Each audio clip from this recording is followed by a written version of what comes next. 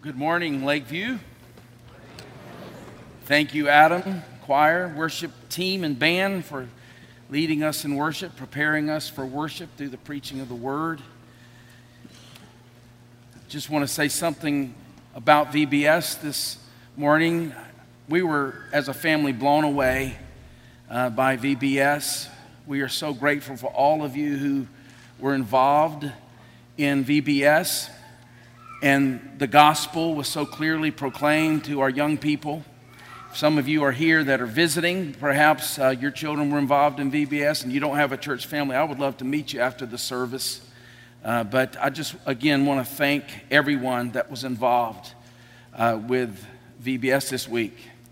A lot of work was put into that, and we are grateful for that. If you would turn in your Bible to Colossians 1. As Brother Al has already said, we're looking at verses 15 to 20. The Apostle Paul, writing under the inspiration of the Holy Spirit, writes these words: He, that is Christ, is the image of the invisible God, the firstborn of all creation. For by him all things were created in heaven and on earth, visible and invisible, whether thrones or dominions, or rulers or authorities. All things were created through him, and get this, and for him. And he is before all things, and in him all things hold together. And he is the head of the body, the church. He is the beginning, the firstborn from the dead, that in everything he might be preeminent. For in him all the fullness of God was pleased to dwell, and through him to reconcile to himself all things, whether on earth or in heaven, making peace by the blood of his cross. Let's pray. Father, one of those great passages centering on the person and work of our Lord Jesus Christ. Lord, as the word is preached this morning, we come to you in and through Jesus and by his Spirit, and we ask that your Spirit would grant us illumination on Christ's sufficiency, his preeminence, his glory. We ask this for his sake. Amen. In the 1950s, Donald Gray Barnhouse, who was a pastor in Philadelphia, Pennsylvania, and had a national radio show, and he asked his audience on this particular morning, what would things look like if Satan took control of a city? Now, there's a variety of ways you can answer that question. And all of you have ideas of what that would look like. But his answer was quite provocative. He said all the bars would be closed, pornography banished, and pristine streets would be filled with tidy pedestrians who smiled at each other. There would be no swearing. The children would say, "Yes, sir," and "No, ma'am," and the churches would be full every Sunday where Christ is not preached. Now think about that. A Christless morality produced by a Christless pulpit. Now we, as image bearers of God, are hardwired for the Son of God. We saw that in our text. All things were created for him, which means we are hardwired for him. But in our fallenness, if Jesus Christ is not recognized as Lord by each one of us, we will find necessarily a Christ replacement. We've been hardwired for him. Our hearts were created for him, constituted for him. And so if Christ is not Lord of our lives, we will find a Christ replacement. Nature abhors a vacuum. And whatever we commit to in an ultimate way, and that is our Christ replacement, it will have a cascading effect in every aspect of our lives. It will pour out into our beliefs, our feelings, the way we feel about things, our actions, and our values. Now, in the above scenario, the ultimate commitment seems to be self, which means self-salvation is at the core, self-transformation, self-justification.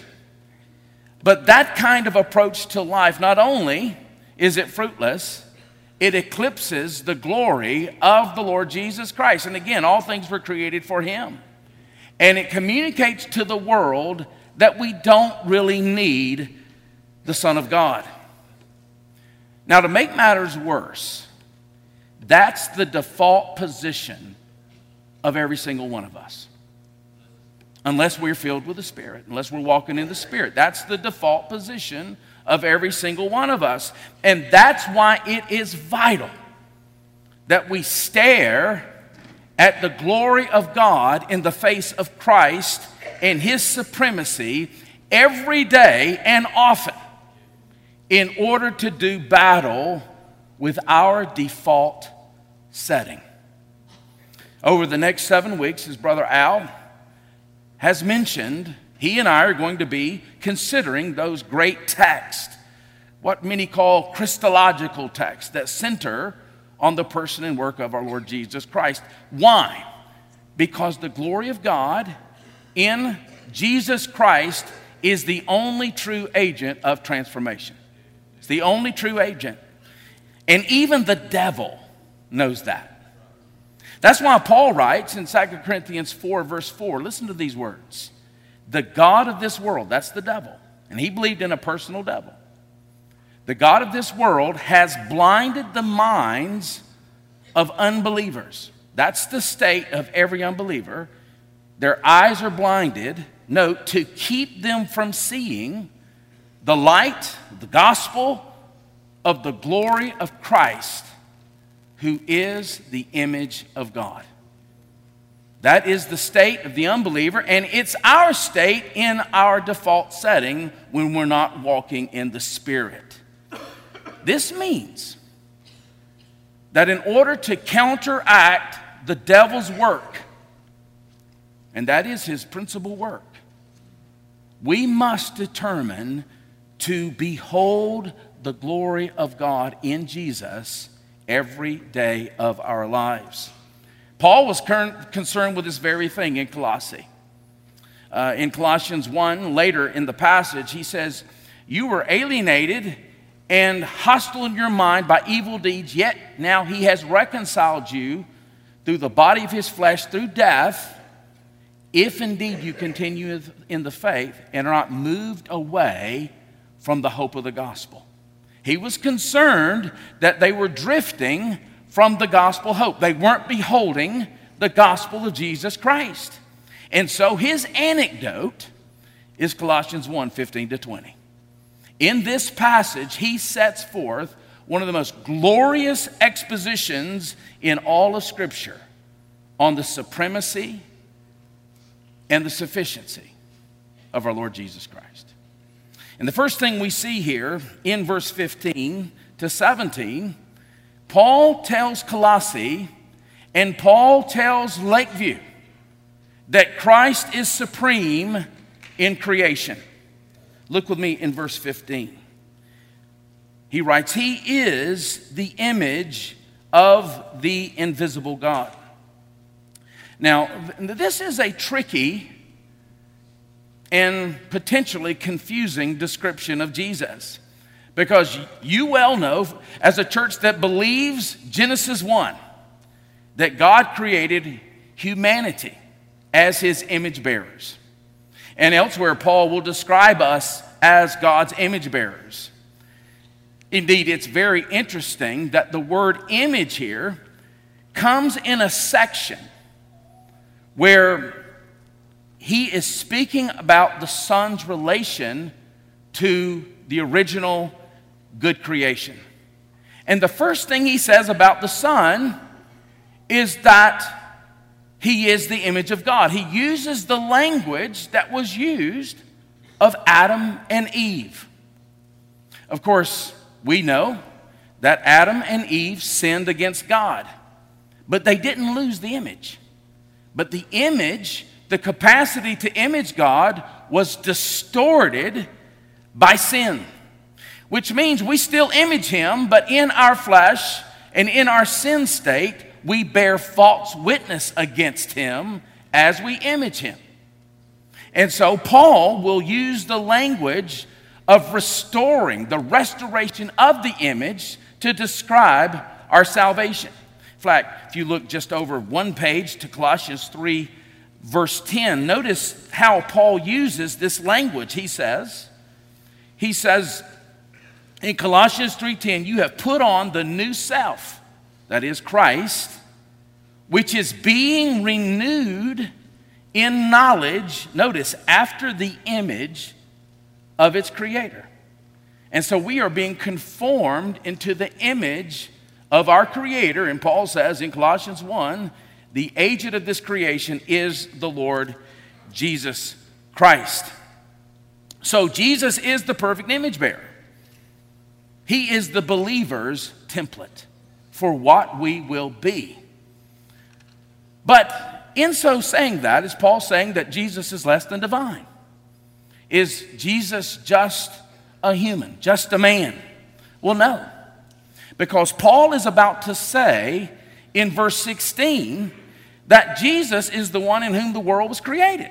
And every good and knowledgeable Jew of that day sitting in that audience would have known that only God is the creator of all things. In fact, that makes sense of what Paul writes here when he says Jesus is the image of the invisible God. You know, Scripture makes clear that God by nature is invisible. So what hope is there in believing in a God who's invisible, in knowing this God? Well, the answer is Jesus. You know, Philip longed to see God. He longed to know God. He said in John 14, Lord, show us the Father. And Jesus responded to Peter or Philip, whoever has seen me has seen the Father. In fact, earlier in John 1, John writes, no one has ever seen God. The only God who is at the Father's side, he calls Jesus God there, he has made him known. With that said, is Paul's emphasis here on Jesus' humanity or on his divinity, his deity? The answer is yes. He's emphasizing both. So why is Jesus' humanity so crucial for us? Well, there's so many reasons, but in this particular letter, it's to restore the image of God that Adam bore, but was defaced by sin.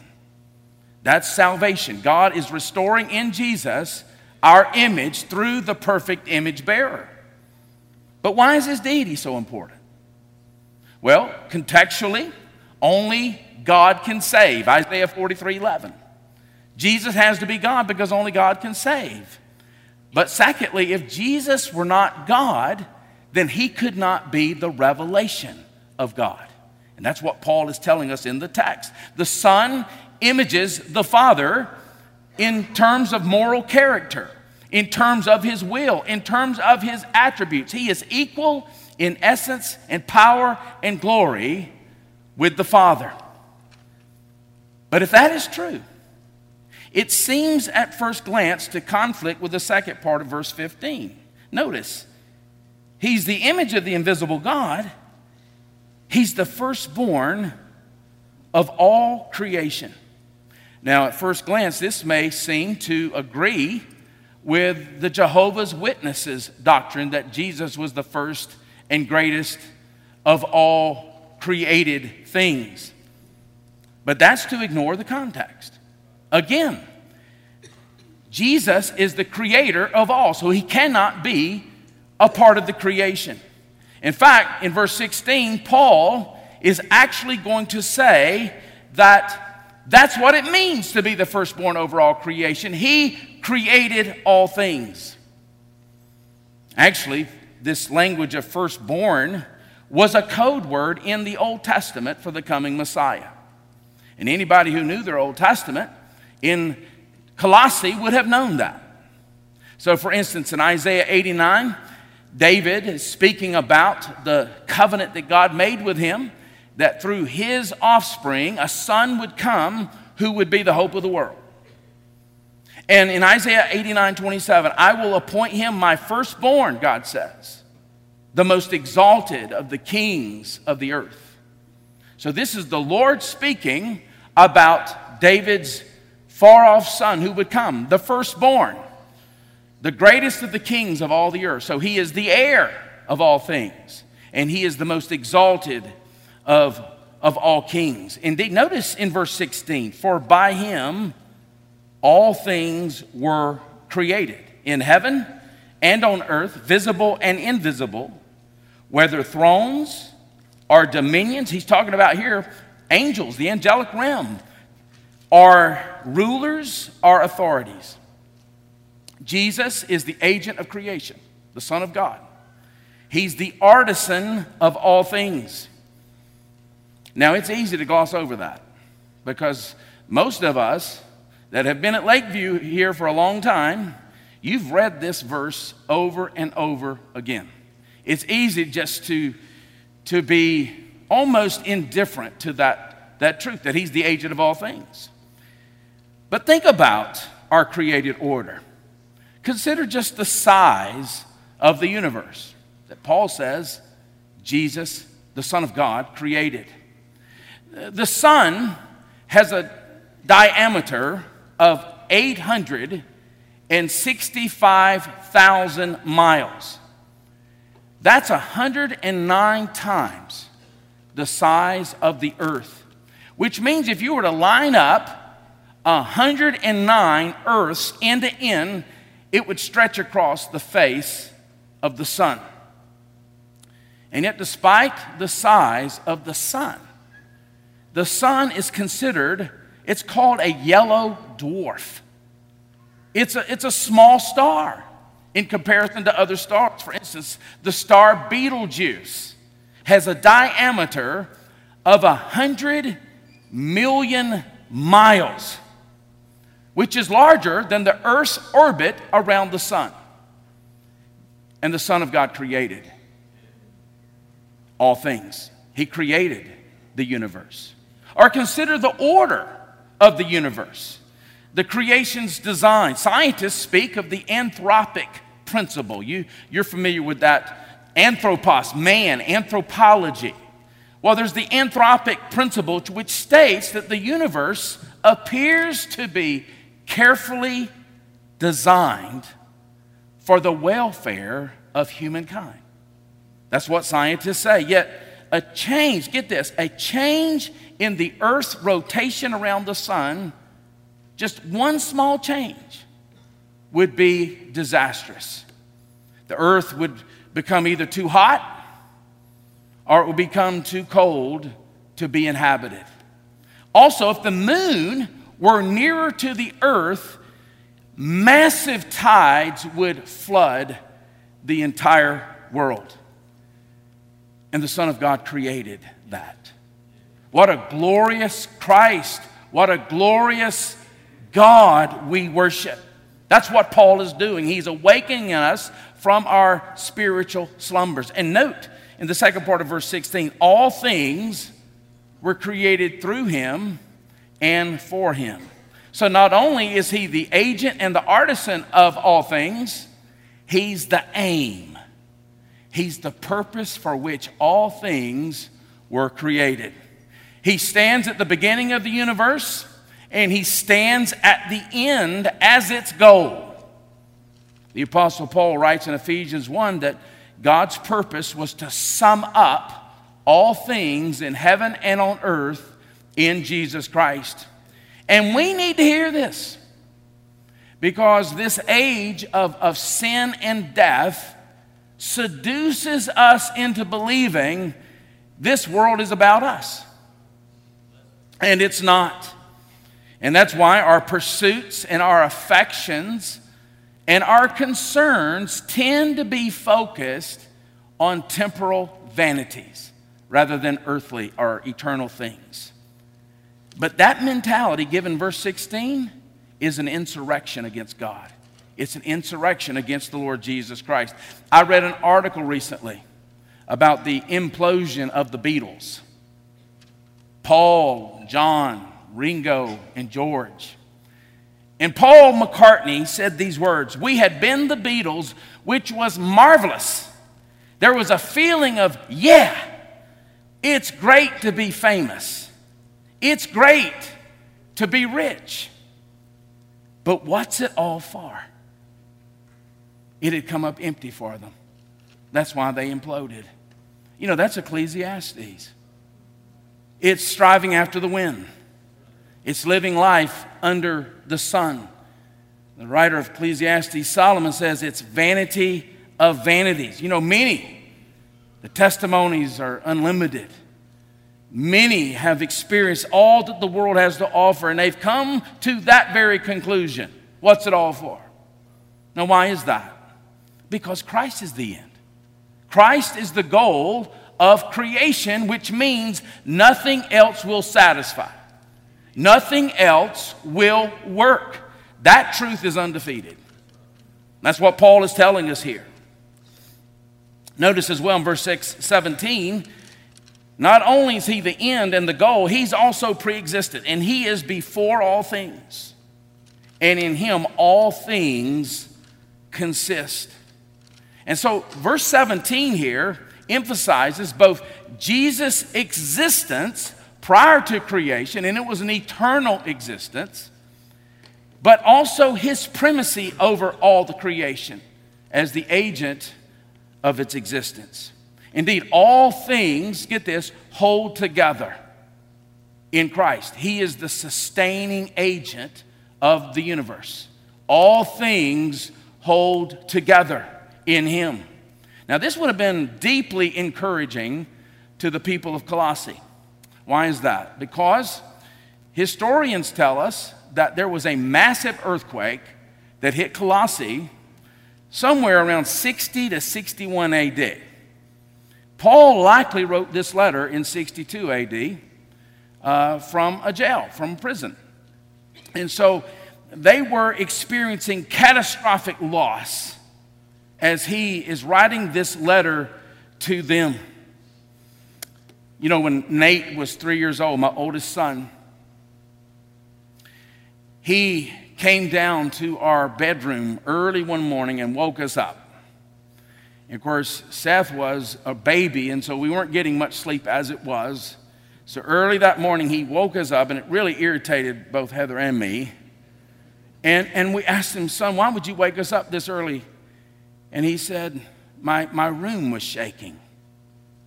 We thought that was the lamest excuse that we'd ever heard. Your room was shaking? That's insane. Well, the next morning I got up. I was teaching at the seminary, and I got to class, and they were talking about the earthquake that hit Louisville, April of 2008. I called home, and Heather said, "Did you hear about the earthquake?" I said, "Yes." She said, "I just saw it on the news." She felt so bad about not believing Nate. She said, "Nate, were you scared?" We finally got sensitive.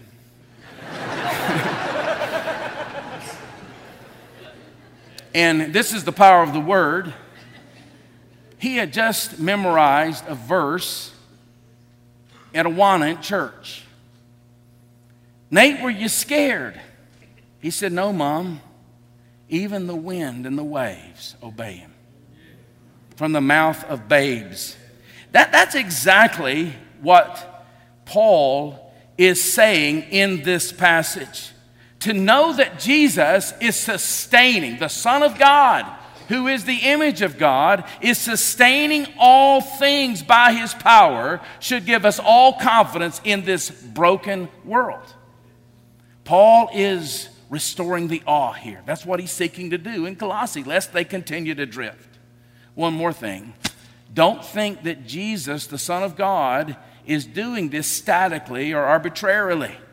He is moving creation to a consummation point where every foe will be vanquished and the entire world will be under the lordship of the Lord Jesus Christ.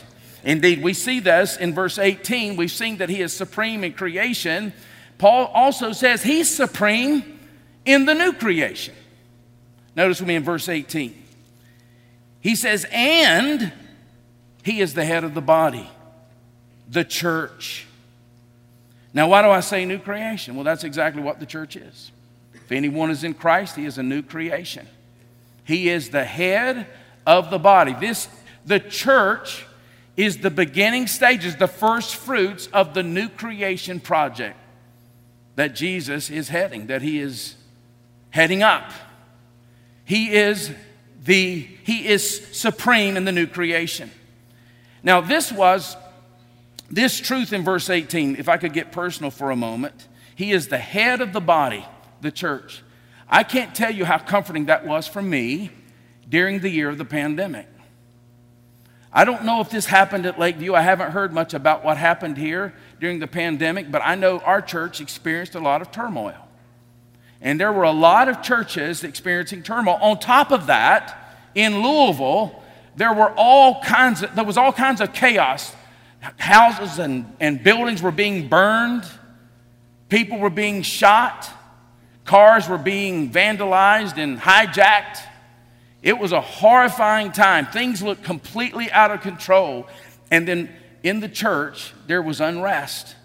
There was unusual, inordinate division, not only in our church, but in all the other churches in Louisville. And I meditated on this reality. In spite of present appearances, Christ is head. He is the head of the church. He is the authority. He is sovereign over his church, and he has made his promises that he will build his church. And the gates of Hades will not prevail against it, which means a pandemic will not prevail against it. But some believers, and sometimes that includes me, we seem to act as if Jesus as head is only an honorary title. And it doesn't inform the way we trust him. Last week, Queen Elizabeth II made huge news because she attended the Ascot horse race in England. And these articles said that she has been going to that horse race for 7 decades. And last year was the first time in 7 decades that she was not able to attend the Ascot horse race. And this year she was finally able to attend again. But Queen Elizabeth's presence at that horse race had no effect on that race. It had zero effect. You see, when it comes to the daily operations and the administration of her country, she plays very little role. In many ways, her title is a title of honor, mainly honor. But it doesn't really have a deep impact on the welfare of the country. That's not the case with Christ. He is the head of the body, which means he has all authority on his church. Now, the word church here, he's probably referring to the universal church. But let's just submit this to you, and I know Brother Al has said this many times. The emphasis in the New Testament is on the local church. In fact, the word church is found 114 times in the New Testament, at least 92 of those times. It's referring to the local assembly. Let's personalize this. He is the head of Lakeview Baptist Church. He can be trusted to govern Lakeview. He can be trusted to direct, provide, protect, and resource Lakeview Baptist Church because he is Lakeview's head. And this head body imagery also communicates that ground zero of his activity in this present age is the local church. which means if you are a Christian, let me say this, maybe you're visiting. Unless I sound harsh, this was me for many years. If you are a Christian and you are not immersed in a local church, don't make my mistake. Don't have such a low view of the body that you fail to engage. He is the head of the body. This is the locus. This is the place, the ground zero of his operations. So if you're a Christian, God has called you to be immersed in the life of a local church. You think about the one another commands in the New Testament. There's like 100 of them. Love one another, rejoice one another, restore one another. There's all kinds of one another's. All of those are assuming membership in a local church. You can't command those or obey those, in other words, if you're not immersed in a local church. It also means that if you are a Christian and you're a member of a church, God has called you to be immersed by using your gifts. He is the head of the church. That's where he is primarily at work. He's the start, in other words. He's the head of a new world that he's ushering in. Indeed, he's the pilot project of this world. Notice in the second part of verse 18, this passage is loaded. He is the beginning, the firstborn from the dead. He's the beginning, the firstborn from the dead. It's interesting that the Son of God here, who is the image of God, is also the beginning. Again, Paul is echoing the opening words of Genesis 1, in the beginning. But here, he's not referring to the original creation. He's referring to the new creation that Jesus has ushered in by his resurrection. Do you know that when Jesus Christ was raised from the grave, and he was raised bodily in time and space, Paul says that the corruptible was swallowed up by the incorruptible. He says the immortal swallowed up mortality. He's using new creation language. So when Jesus was raised from the grave, he inaugurated the new creation. And then he ascended to the Father, and he sent the Holy Spirit to indwell every believer, and the power of the new age was unleashed on the world. And that power continues to be unleashed, and so that there will be time for unbelievers to repent of their sins and trust in Jesus. Why? Notice at the end of verse 18 that in all things, notice that refrain, all things, that in all things he may have the preeminence. That he may have the preeminence. Though Jesus has been exalted, and his exaltation consists in his being raised from the grave and his ascension to the right hand of the Father, where he rules by his Spirit, though he has been exalted and has been installed as Lord over all, it's also true that most of the world does not recognize yet his rule. We all recognize that. And so Jesus rules the church, and he rules through his church by his Spirit and by his word, with the purpose of bringing all things underneath his rule. In other words, Jesus' resurrection wasn't intended to affect just a corner of the cosmos. No. The fruit of his resurrection was to reverberate to every nook and cranny of the created order. And that's why Lakeview majors in the Great Commission. That's why Lakeview does the Great Commission.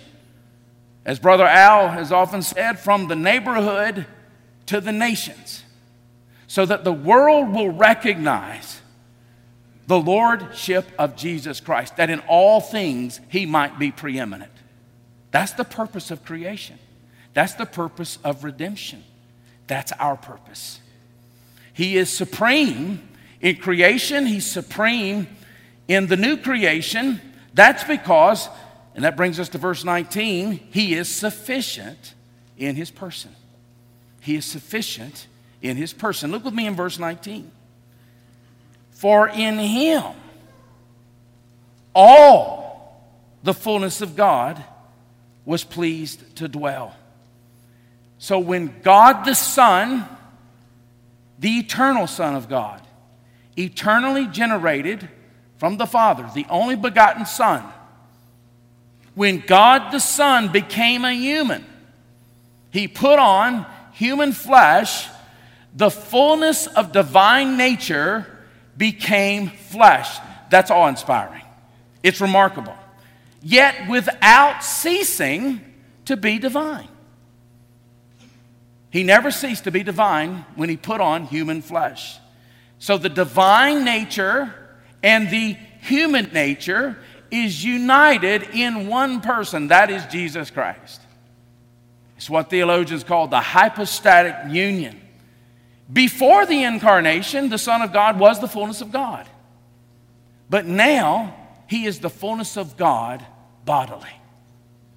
He is worthy of our worship, Paul is saying. You might envision Jesus saying it this way.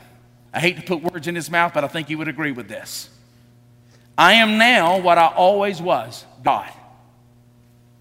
I am now what I once was not, man.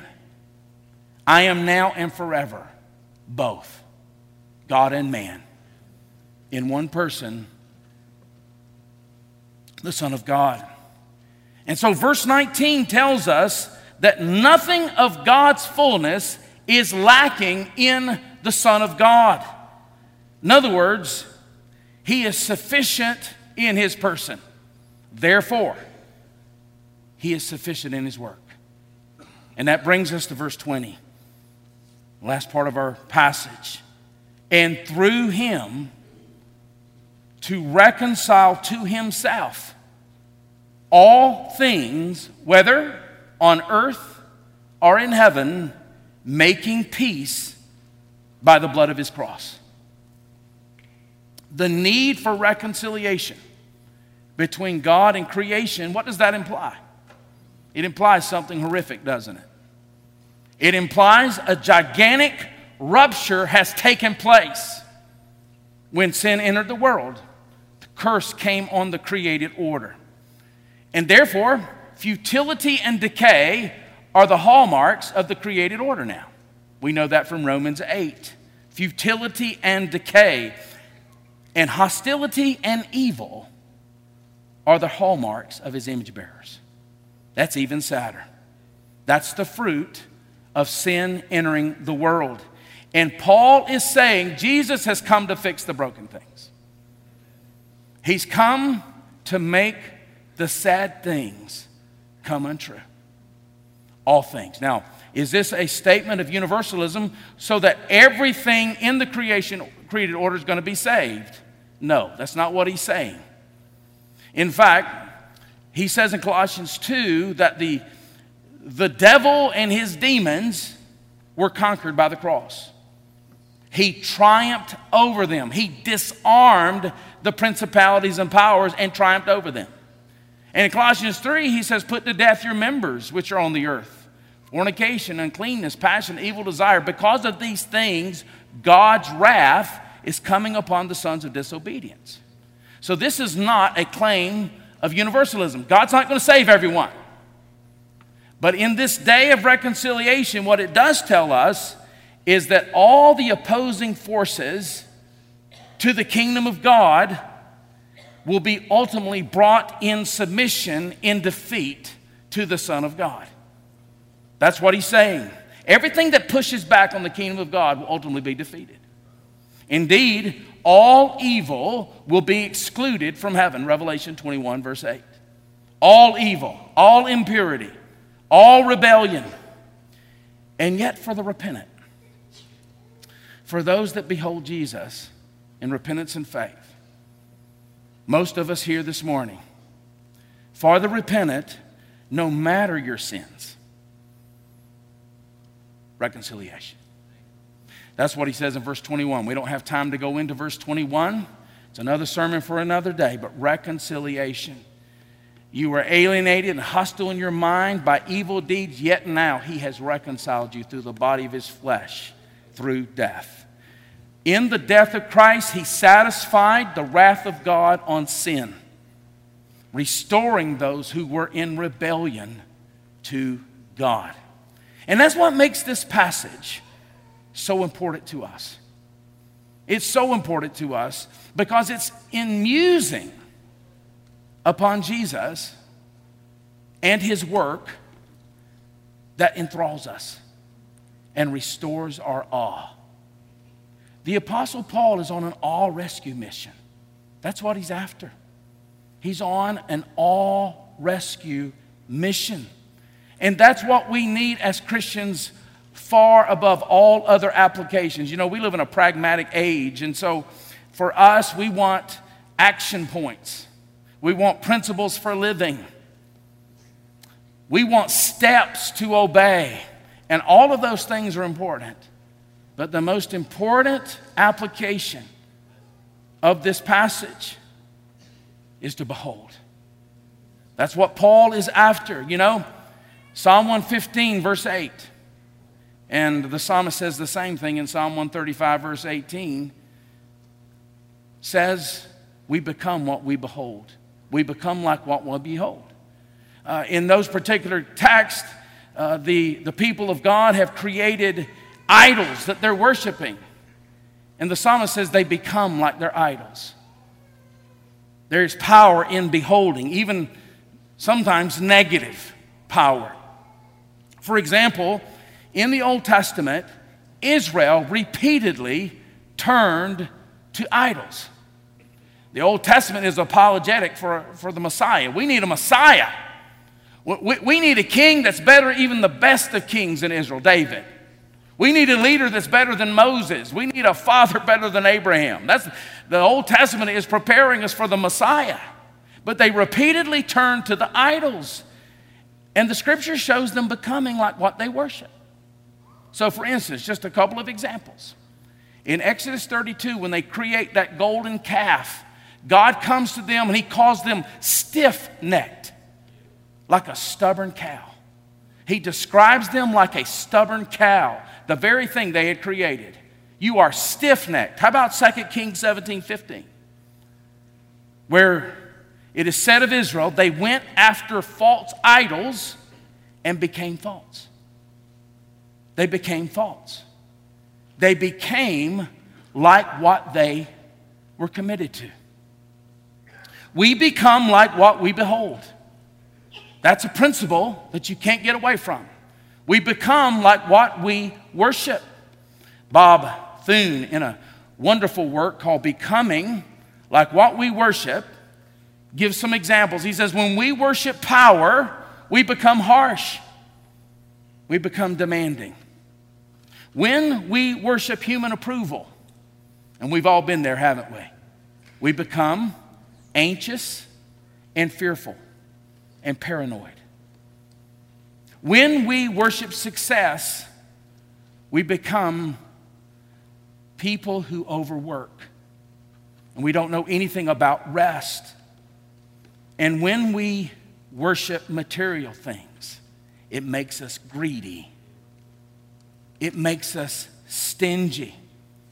The more we turn our gaze from Jesus to Jesus' replacements, the more ungodly we become. Conversely, to become godly, and this is a word to every Christian, to become godly, Paul says in 2 Corinthians 3:18, listen to this, we all with unveiled face, beholding the glory of the Lord. See that? The only application there he gives is beholding. Beholding the glory of the Lord, are being transformed in the same image from one degree of glory to another. It's by beholding our Lord that we are transformed into his image. But here's the question as we close. It's an important question. Does beholding simply happen? Does it happen by osmosis? Well, in one sense, it's a gift. For us to behold our God is a gift. It's a work of the Spirit. And so it is a grace to behold the living God. But in another sense, it's a task because we're not robots. We play a role. The psalmist gives us a wonderful example in Psalm 16, verse 8. I have set the Lord always before me. Isn't that a wonderful example? I have set the Lord always before me. So let's close with 3 aspects to this setting the Lord before us. 3 aspects to our responsibility in beholding our God, which is the principal agent of transformation. First of all, and again, I get this from Bob Thune, but I have alliterated it to make it easier to remember. First of all, we need to dwell daily and often upon the Lord's greatness, the Lord's worth, the Lord's work, supremely revealed in Jesus and by the Holy Spirit through the Scriptures. You cannot have a closed Bible and behold God. You have to open your Bible and dwell upon His all-sufficiency. You dwell upon Him. Make it a daily habit. Second, you declare. You declare the Lord's worth. You declare the Lord's work through praise. Do people know you as a person of praise? Through thanksgiving. Do people know you as a grateful person? Through song. That's one of the things that we have always had family devotions as a family. And one of my regrets, and I told Heather yesterday, we've got to raise our game, as we've not sung as a family as we should. Paul says, though, that the Spirit-filled life involves song. He says, don't be drunk with wine, which leads to a debauchery, but be filled with the Spirit, speaking to one another. We have that responsibility to each other in psalms and hymns and spiritual songs, always giving thanks to the Father in the name of the Lord Jesus Christ. That's one of the means by which we behold Him, living a life of praise, living a life of thanksgiving. We should be known more for our praise and our gratitude than our complaints. And I speak that to me first.